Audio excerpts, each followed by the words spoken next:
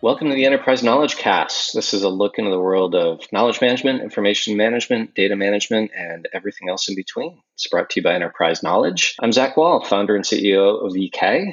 Today, we're speaking with Patrick Cleary, manager of knowledge management at DraftKings. Very cool company. Patrick, welcome. Hi, thanks for having me. Really appreciate you joining. Patrick, why don't you give yourself a little bit of an introduction? How did you get into KM and how would you describe a day in the life? So I am the manager of knowledge management at DraftKings. DraftKings is a sports entertainment company. We were focused on daily fantasy sports. Now we're working into the sportsbook world, which is betting on sports, which has just become available in many states in the United States. I'm not a traditional knowledge manager, or at least I didn't get into knowledge management in a traditional way. I was working as a graphic designer at a consulting firm. It was business consulting, so it was sort of like a McKinsey or Bain, but on a smaller scale. They did have a pretty robust knowledge management department with a CKO, with a chief knowledge officer. She used a lot of our services in the graphic design department, especially for charting and analytics, visualizations, etc.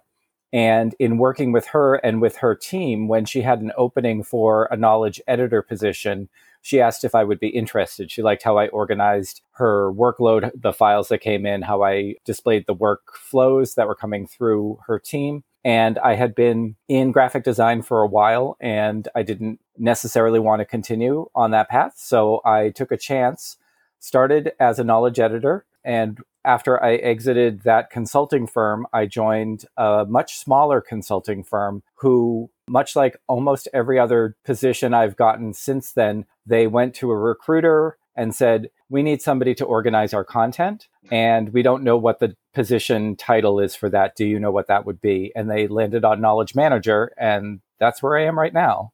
Excellent. Now, that's changed a little bit from my view. My sense is that organizations are waking up or becoming more aware of what KM is and why they need it. Are you seeing that too, or are you still finding that it's somewhat of a circuitous route to you for these organizations? Honestly, I think that knowledge management really had a heyday from the late 90s until about the early 2010s. That's when I saw a lot more awareness about knowledge management in the fields, especially field of consulting. Of course, in law firms, knowledge management is quite well known. But in the general zeitgeist, knowledge management has kind of fallen by the wayside as technology has improved, or at least in my viewpoint. I think that knowledge managers are seen almost like indexers for Yahoo would be seen back in the day when everything was indexed by human eyes, right? So it used to be that you would need a knowledge manager to create your systems of tagging, metadata, labeling, really that content management portion of it. And so many organizations really do think that knowledge management begins and ends with content management, such that content management systems or content management strategies, software packages are expected to pick up so much of the slack of what one or two knowledge managers could do. So I find a lot of places are relying much more on project managers or team leads, even in technology fields, some scrum masters. They're all looking for systems that can take the place of a full-time employee to do this kind of work. So I think that it's still just as needed. It's just that, like a lot of different systems in traditional business settings, it's expected that the software is going to take care of it for us. Yeah, so there's something to really like in what you just shared, and something that I don't like at all. The thing to like is the fact that organizations are looking at different people to do KM, right? It should be the job of scrum masters and project managers and people who own content and people that do business. That's great. But the idea of doing that in lieu of having a dedicated KM professional is not ideal, right? And I think we've seen too many times that just doesn't work for an organization. So before we get too far, talk to me about what your definition of knowledge management is. It's one of those things I always like to ask because even from KM professional to KM professional, it can really vary. You scratch the surface of this by telling us what it's not, but why don't you tell us what is KM from your view? For me, it's using the entire organization over time, using the learnings of everybody within that organization to set the policy, procedures, understanding of your field, understanding of the world, and to arrange all of the content, learnings, conversations in a way that everybody can access them easily, and to set procedures for capturing that in a as seamless and as painless a way as possible, which isn't a very academic way of saying it, I know. Oh, well, that's why you and I are going to get along, because I think that, the reality is that effective KM is done in the field. It's done by practitioners. It's not done by people that know the ins and outs of all the academics of KM. So it sounds like you kind of stumbled into this, right? You figured out what KM was. Sometimes it wasn't even called that when you were being asked to do it. Do you still find that there's that challenge, that there's that struggle within, say, DraftKings at this point, where people don't really understand what knowledge management is or what it's for? Or is that clear now? I think that individual companies really do set what their knowledge management policies are.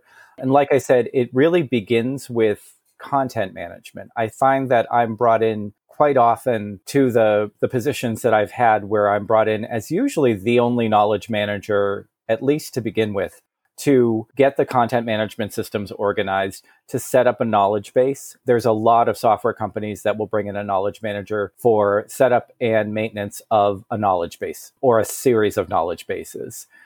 And beyond that, it's then growing the understanding of what actual knowledge is beyond your documentation, beyond the written word, beyond video. It's really about understanding what everybody collectively brings to the table over time. And I think the over time part of it can be difficult to understand because, like, for DraftKings is a very young company to bring in a knowledge manager. Usually it's when you have a decade or more Sure. of content where you're just in the weeds. So to bring in a knowledge manager where they've been around for less than 10 years, I believe they started in 2012, and DraftKings we're growing exponentially, but understanding where it started, what the landscape looked like, what one of the things that is a cultural touch point at DraftKings is NFL season.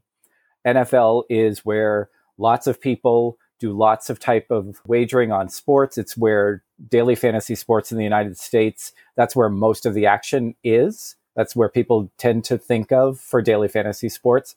And so ramping up for NFL, what that first NFL launch looked like when DraftKings first launched the product, things like if Gronk spikes a ball, is there a spike in our services? Can the server go down? How do you prepare for that? How do you remember that from year to year to year as we get larger? All of that is cultural knowledge over time that is aligned with technical knowledge over time, which then you also talking about hiring, you're talking about understanding of sports, enthusiasm for sports. There's a lot of different pieces that actually build the company that have nothing to do with the software products, that have nothing to do with the bottom line, but all of it combined creates a company that hopefully is set up to just succeed throughout many more decades.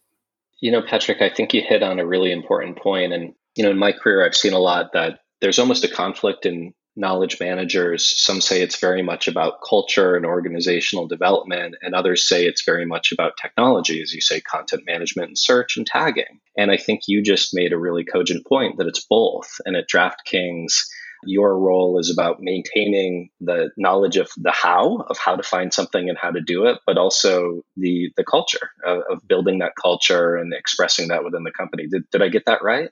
Yeah. And it varies from company to company. We are a sports entertainment company. And so while a lot of people come into the company who, like myself, might not know a lot about sports, there has to be enough understanding of sports players, what excites people who are going to work with our product. All of that has to be built into all of our systems, including down to documentation, release notes, technical manuals, all of that has that as an undercurrent. So it's both cultural and content based. Excellent. That's really valuable. We talk about KM in terms of people, process, content, culture, and technology, and I think you just hit every single one of those elements through your definition and description. So great. That's really helpful. Thank you. You got lucky. You found a CKO that invited you to join the field. That was your kind of story as to how you joined. What advice would you give somebody who perhaps is at the beginning of their career or looking to make a career move and wants to get into the field of knowledge management? I think it depends largely on where you want to be a knowledge manager. If you want to join a law firm, and I would consider it almost more like a knowledge librarian / knowledge manager, or a large scale consulting firm. I know that McKinsey and Bain are constantly looking for knowledge managers. Those are established practices that probably have a large knowledge management presence. So you will have a CKO or somebody in an executive level position where they are setting some of the company's goals based on knowledge management goals. That's a really terrific place to come in. It can also be a little bit stagnant. And from my understanding and all of the knowledge managers that I've met who are kind of like the ragtag bunch of knowledge managers who really don't know how we wound up here, that's not the norm. A lot of companies have a knowledge manager, whether or not they call them a knowledge manager. You might have content managers, you might have SharePoint administrators who are essentially taking the role of a knowledge manager. And a lot of times you are either a department of one or a singular position within another department. So you could be in training and development. You could be in documentation. You could be in IT. In my last position, I was in all three of those departments because they kept moving me depending on what the needs were of the company over the next year. So, setting up ticketing system for IT was something that I did as a knowledge manager for the last 2 years at my last company, because that was based on what do we know about our customers? What can we anticipate their needs to be? What can we anticipate our IT professionals to understand? Whereas we had gotten the knowledge bases for our products pretty much under control. So, Patrick, it sounds like what you're really saying is that you need to be a jack of all trades, that you need to have a little IT, a little workflow, a little business process, a little bit of this and a little bit of that to be effective at KMs. Did I get that right? I believe so. And a lot of people, when they're looking up knowledge management, they'll discover that through a librarian program. So through an MLS. In Boston, we have Simmons College, or Simmons University now, where they have an excellent MLS program. And a lot of knowledge managers come out of that program. And it's a very specific scholarly approach to knowledge management. And I was just interviewed actually by 3 graduate students in the MLS program about DraftKings. They needed to talk to a knowledge manager who was close by. And they would ask me about certain theories of knowledge management. So when I was talking about, say, the difference between tacit and explicit knowledge, they would say, oh, well, then obviously you're using, say, Nonaka and Takeuchi. Is that the model that you're using? And while I've read a lot of that, I really could not tell you off the top of my head which system I'm using. And I find that a lot of times, like on LinkedIn, let's say, there are a lot of knowledge management groups where it gets exceedingly academic. And I don't mean academic in that it's just all in the mind. It's very useful information, but it's easy to get lost in the idea that knowledge management is an esoteric, professorial, lecture-y type of approach to organizing materials. And you really have to know a lot of theory. You have to know a lot of modeling. And while having that background, I can see would probably set someone up really well for understanding how it works. I think that, yes, you absolutely have to be able to step in, especially if you're given a system where, oh, we're in Confluence, we're in SharePoint, we are in another third-party application that connects to our DAM and to our CRM, and someone can't log in. They'll come to the knowledge manager and say, my account doesn't work. And a lot of times, if you can't be nimble and flexible in that way, then you're not going to be seen as useful in a company.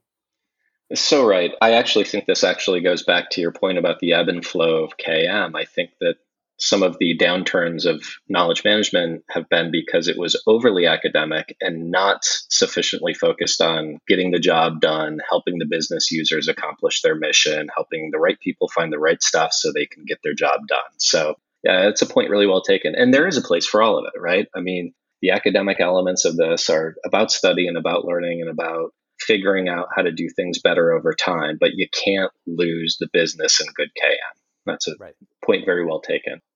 To close out, I want to ask you, and this can be from your experience at DraftKings or otherwise, no names need to be named. What do you see as that big mistake that organizations are making that's preventing them from really doing effective KM? I think a lot of organizations, and this isn't just necessarily limited to KM, but I've seen it in a KM context a number of times, they will focus on a solution first. So with the technology field being as wide open and as exciting as it really is right now, there's so much coming down the line that's already here in terms of AI, machine learning, anticipatory workflows of information that companies will start with the solution and then work backwards to try to make the problems fit it.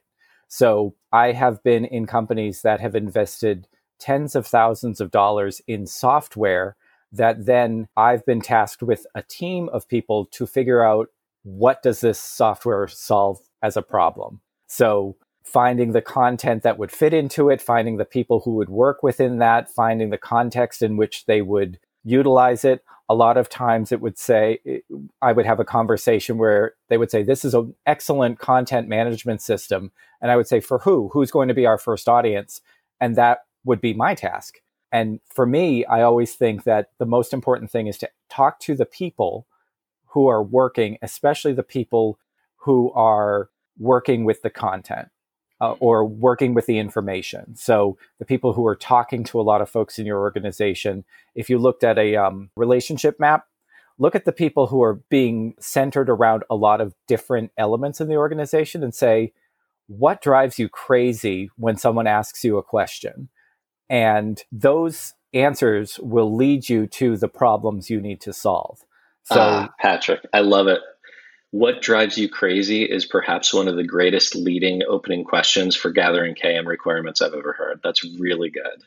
And it's a very scary question to ask, especially asking people who aren't in positions of power in an organization, because I think everybody gives a lot of lip service to the executive assistants and the IT professionals and the customer service people are the ones who know everything in an organization.